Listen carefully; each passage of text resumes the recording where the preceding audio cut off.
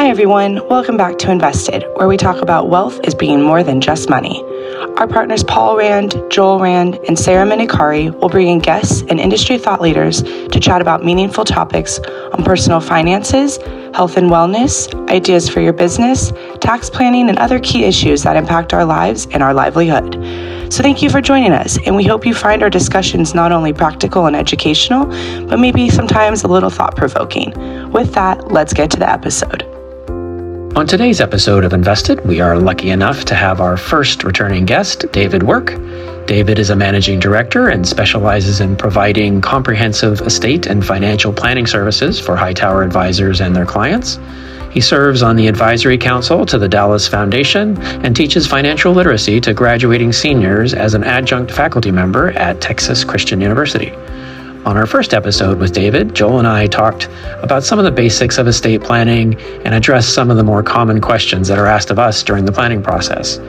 Today, we pick up where we left off and talk about some of the more recent changes in estate planning, why it's important to review your plan in light of these changes, as well as the importance of addressing non-traditional items like digital assets. So with that, let's get to our latest discussion with David Work. Hi, and welcome back to Invested. We are very lucky to be rejoined by David Work. David is managing director and with the Estate and Financial Planning Group with Hightower Advisors. Thank you, David, for joining us. Thanks for having me, Paul. I appreciate it. Welcome back.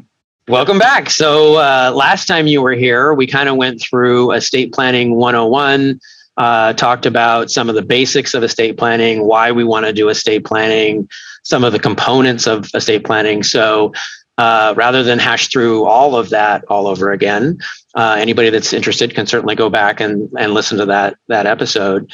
But we thought we would at least touch on some of the things that we see when clients come in and we go through their estate planning documents and walk them through it. And I think we mentioned this on the last episode that we recorded, but many times clients will come in and we'll say, hey, have you done your estate planning? And they'll say, oh yeah, we just did it. And then we actually look at the documents and they're surprised to find that it's been 7, 8, 9, 10 years the last time they actually looked at it and revised it. And of course, once they find it on the bookshelf and blow the dust off of it, then they right. Exactly.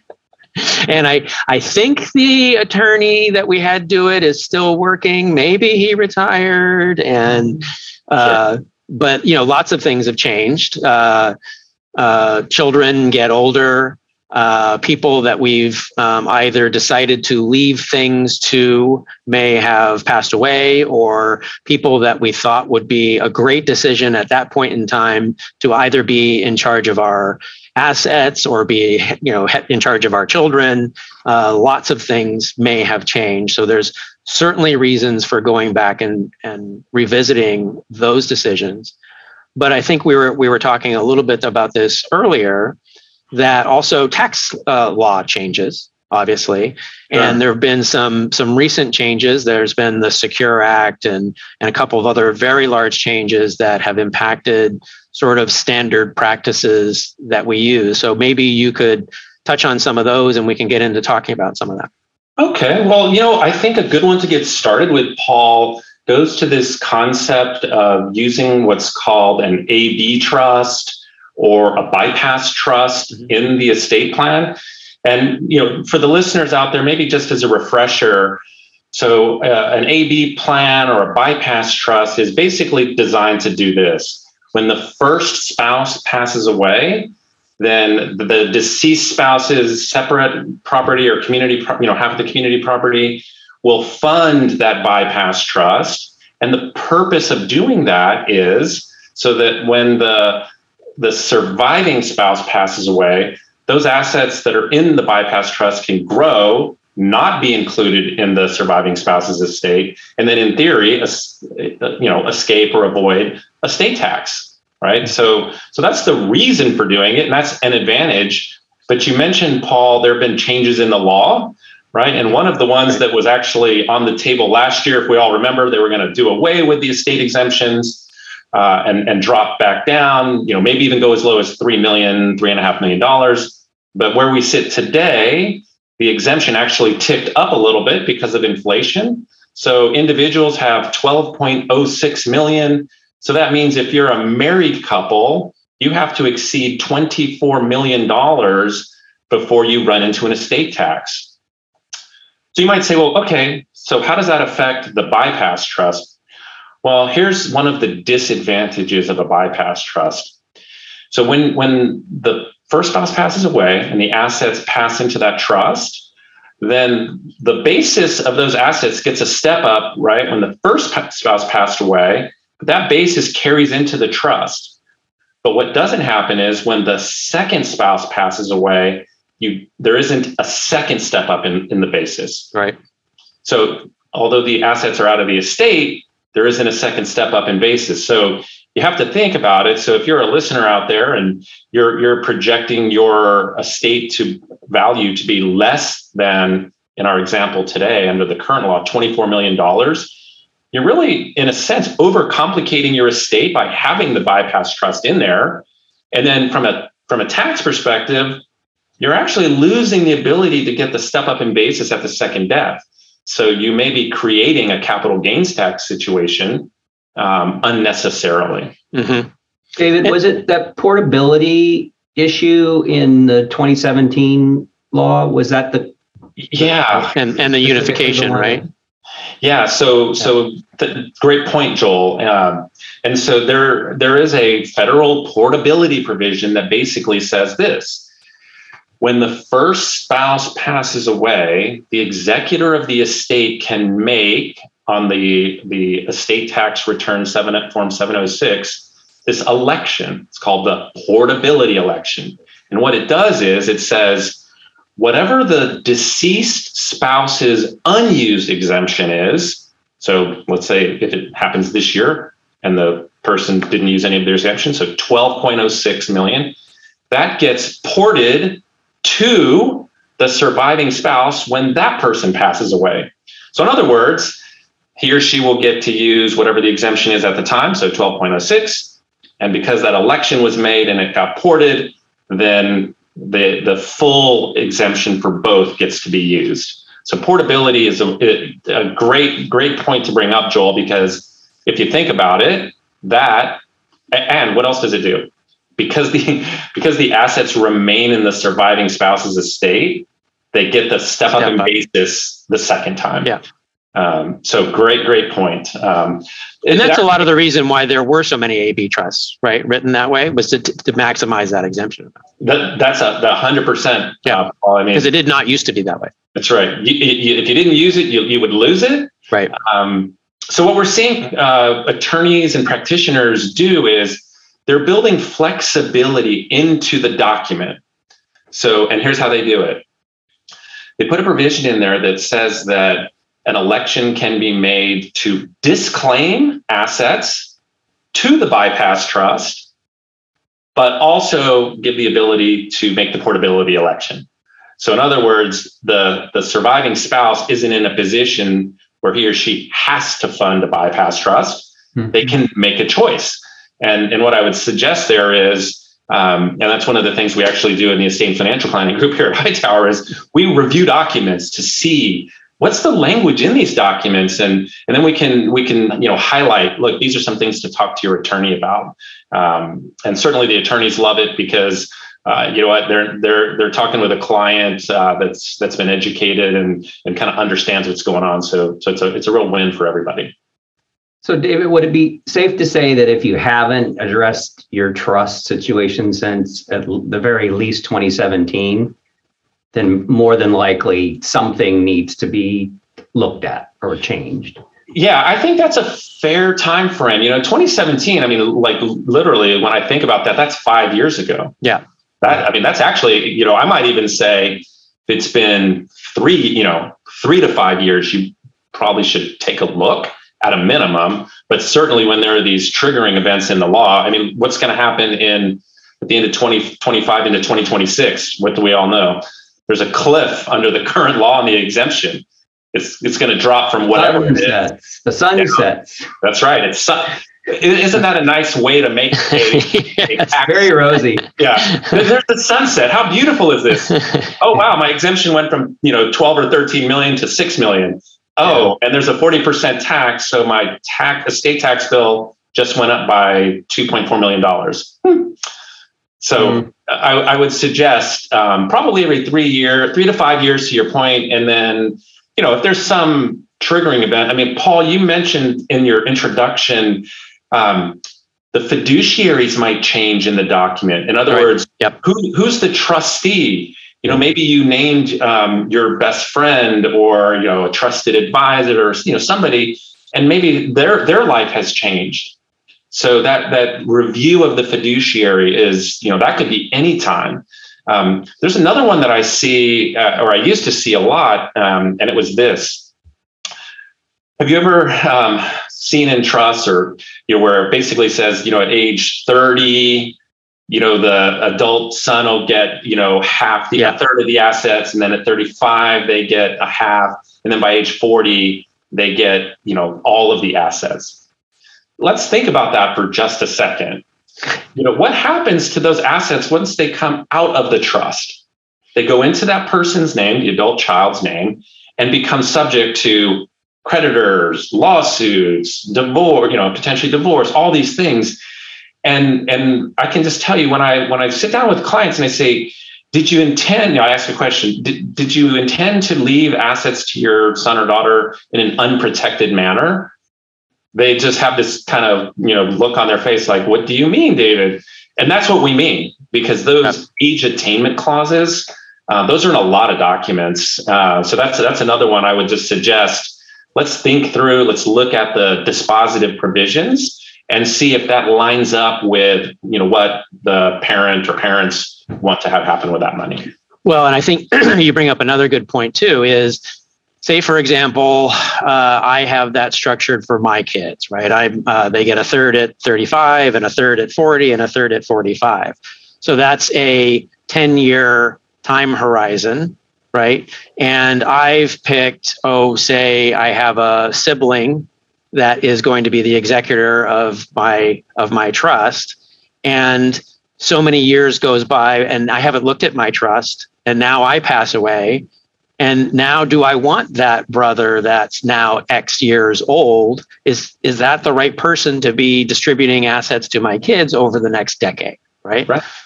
Yeah, and I think to your part of your point that you're making. And no offense to my brother who happens to be here. He's a great guy. Who's the old brother I'm talking about? No.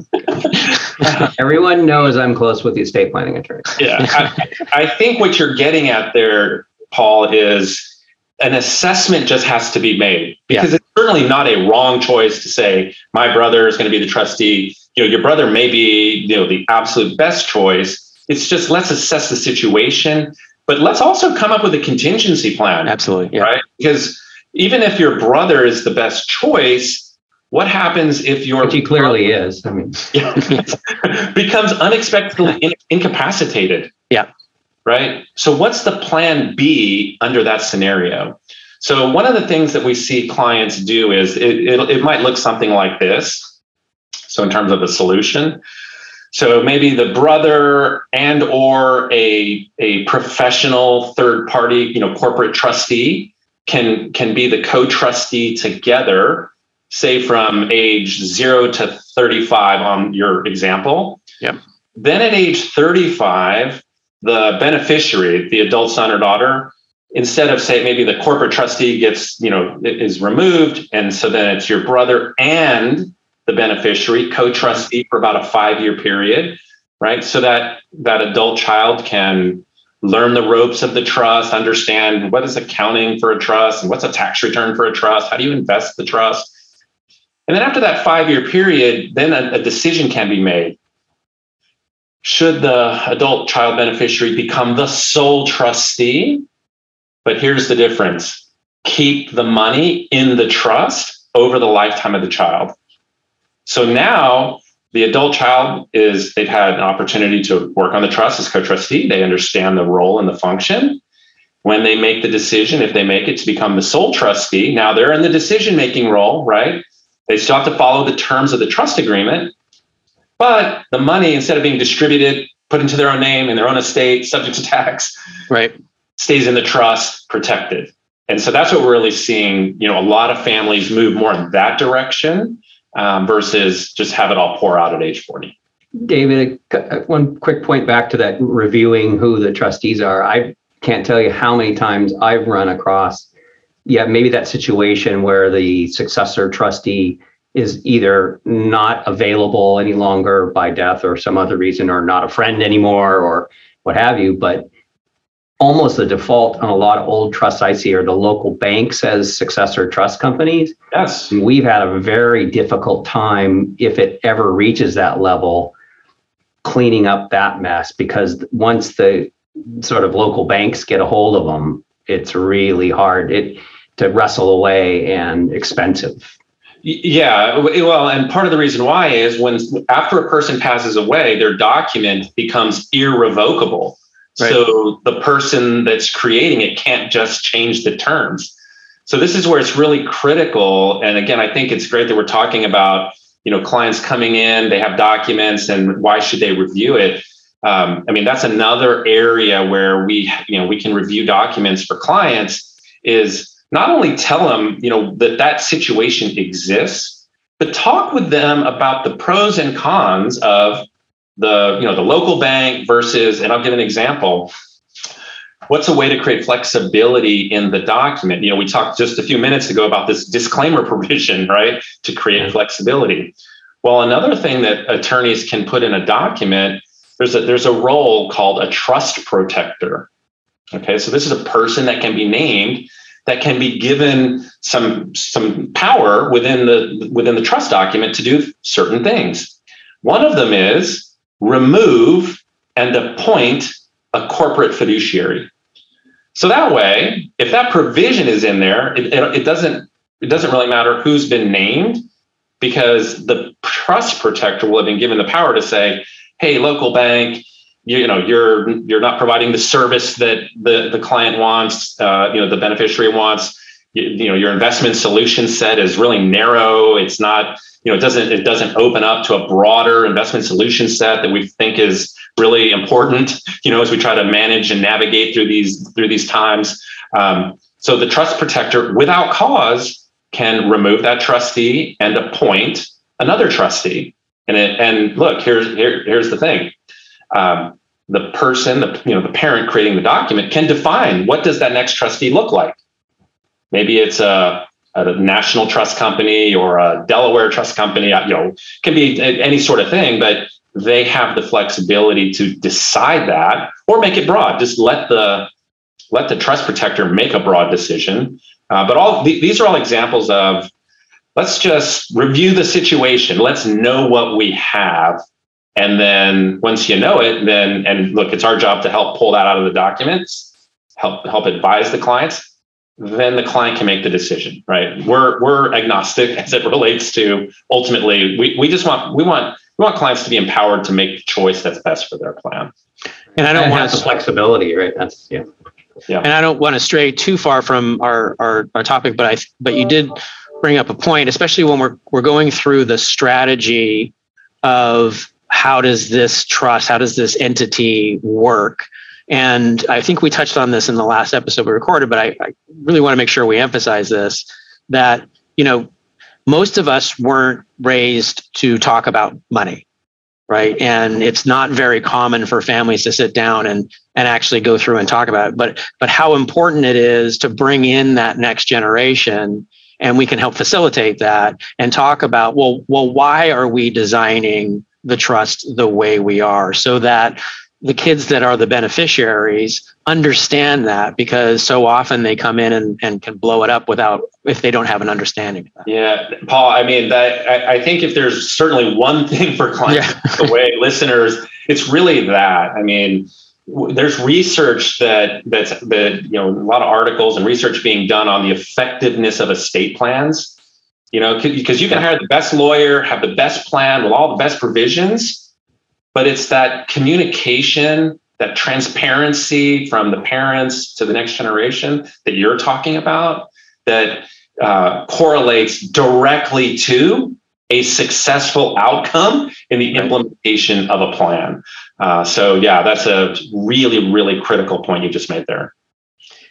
But, and getting back to, the original theme, sort of, hey, this is some stuff we've seen in older trusts, and now we're kind of in a new age, and we've had some law changes and some things we need to consider. One of the other topics we had talked about earlier was the Secure Act and how that changed IRAs and the implication for beneficiary, especially non-spouse beneficiaries of IRAs.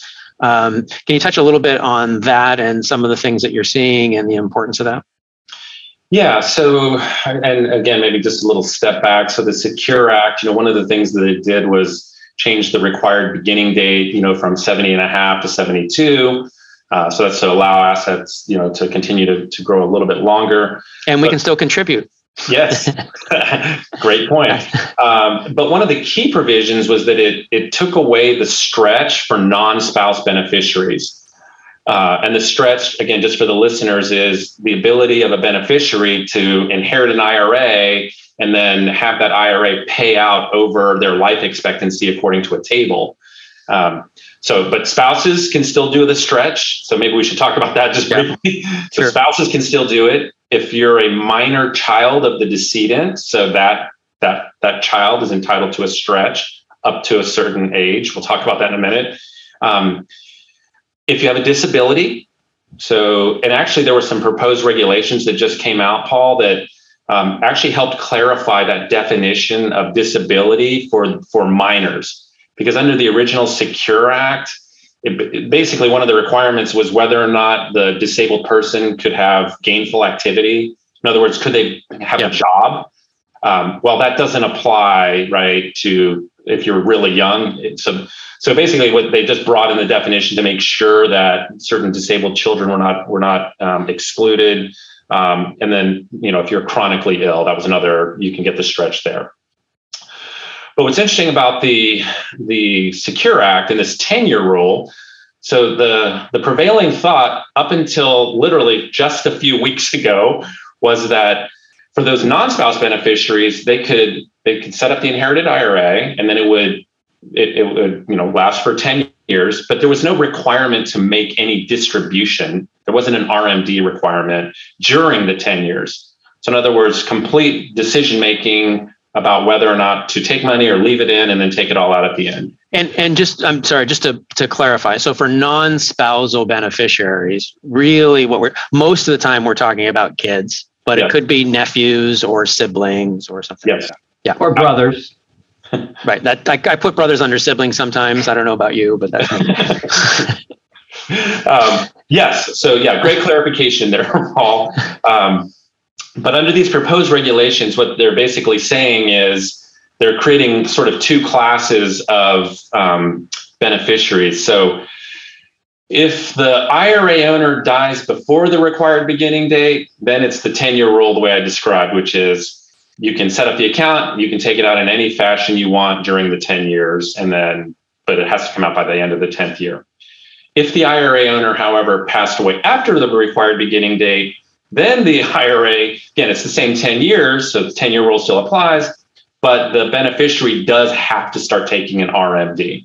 Part of the reason why that's important is you want to make that distinction is if you're not taking your RMD, you don't want to be subjecting assets to under distribution penalties and things of that nature. So I think it's just from a planning standpoint, I just always encourage people to, speak with their advisor, give Paul or Joel or Sarah a call and let's talk through, hey, these are this is my age, this is my spouse's age, this is our kids, and let's map it out just so we know. And again, it's not an overly, it feels overly complicated, honestly. But let's talk about it, just like with all of this. Let's just examine it and lean on your expertise in this area. And then also making sure that if that deceased person was taking RMDs and there is a distribution of that IRA that goes from their IRA to an inherited IRA, whether it's that RMD for that year and the year in which they pass is taken out. Right. Yes. Because the penalty for that, if the IRS comes looking, is huge. Excellent point, Paul. And one last point I wanted to make on the minor child.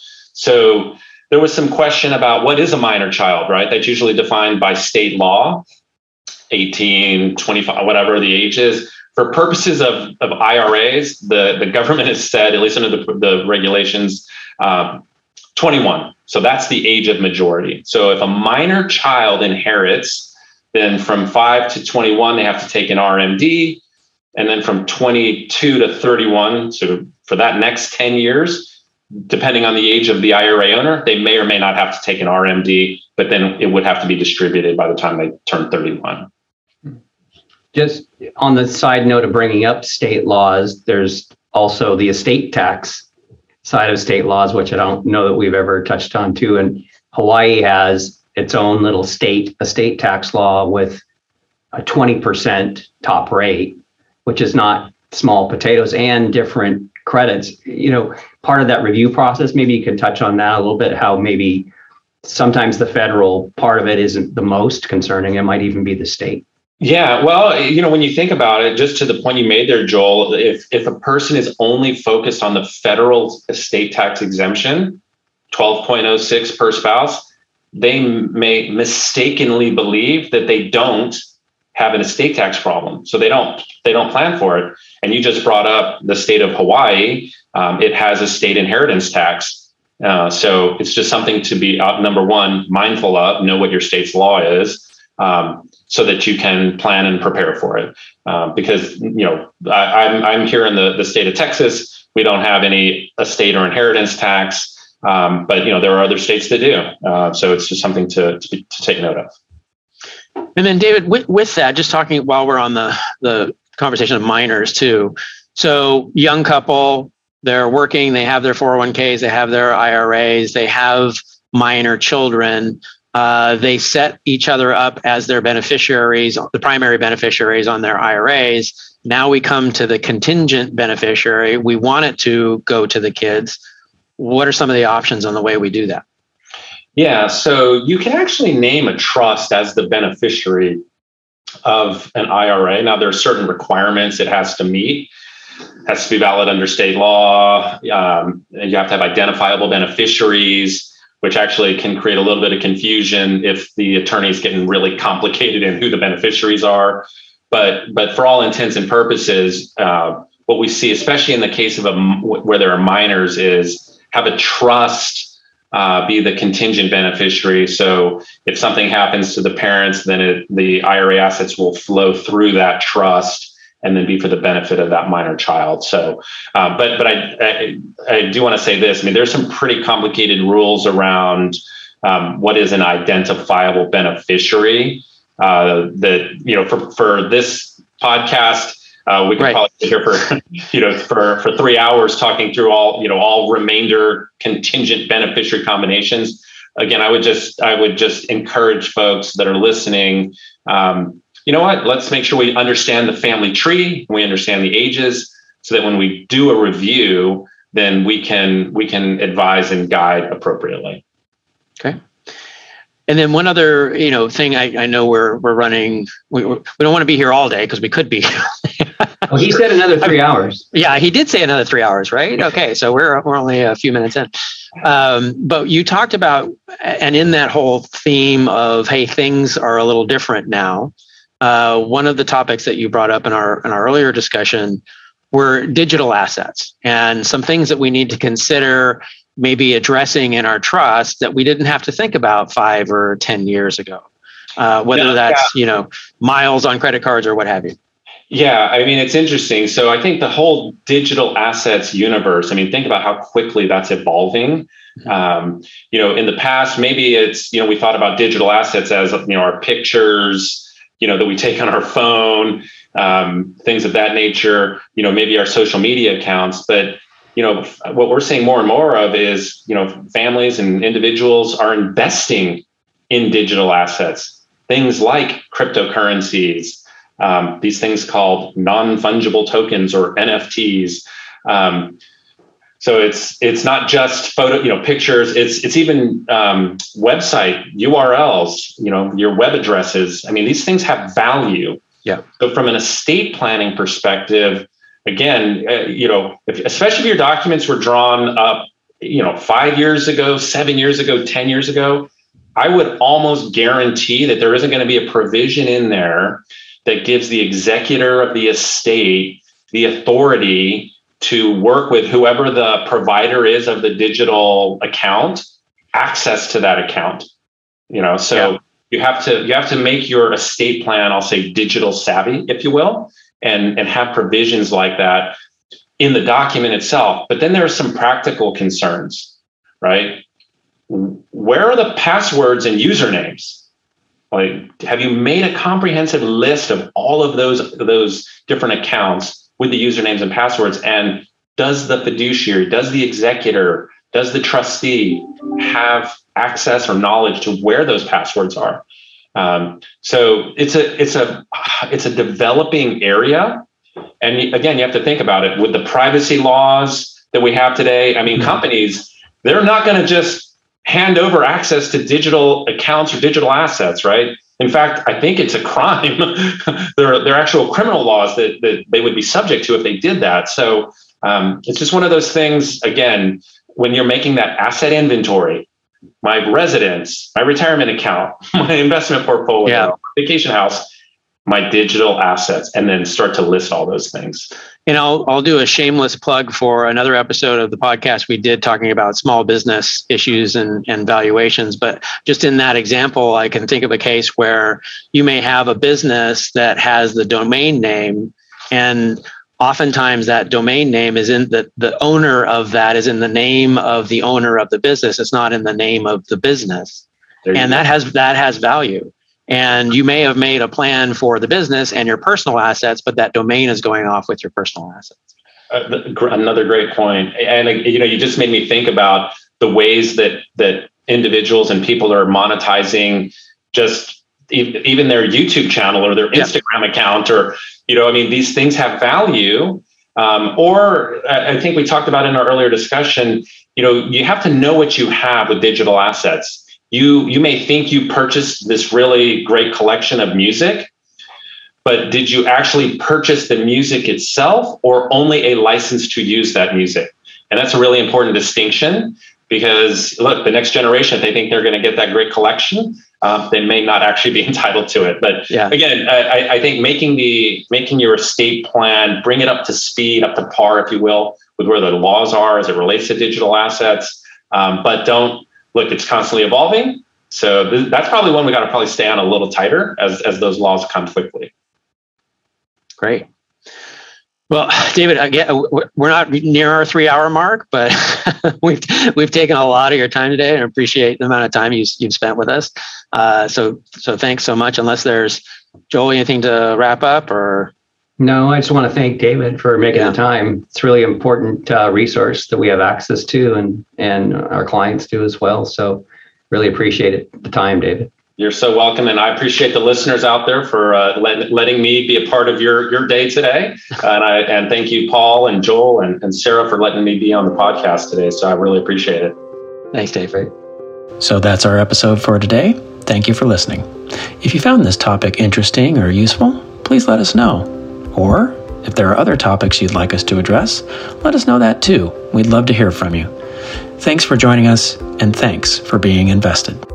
The RAND Group is a group comprised of investment professionals registered with Hightower Advisors, LLC, an SEC-registered investment advisor. Some investment professionals may also be registered with Hightower Securities, LLC, member FINRA and SIPC. Advisory services are offered through Hightower Advisors, LLC. Securities are offered through Hightower Securities, LLC. This is not an offer to buy or sell securities. No investment process is free of risk, and there is no guarantee that the investment process or the investment opportunities referenced herein will be profitable. Past performance is neither indicative nor a guarantee of future results. The investment opportunities referenced herein may not be suitable for all investors. All data or other information referenced herein is from sources believed to be reliable. Any opinions, news, research, analysis, prices, or other data information contained in this presentation is provided as general market commentary and does not constitute investment advice. The RAND Group and Hightower Advisors, LLC, or any of its affiliates make no representations or warranties express or implied as to the accuracy or completeness of the information, or for the statements or errors or omissions or results obtained from the use of this information. The RAND Group and Hightower Advisors, LLC LLC assume no liability for any action made or taken in reliance on or relating in any way to this information. The information is provided as of the date referenced in the document. Such data and other information are subject to change without notice. This document was created for informational purposes only. The opinions expressed herein are solely those of the author and do not represent those of Hightower Advisors LLC or any of its affiliates.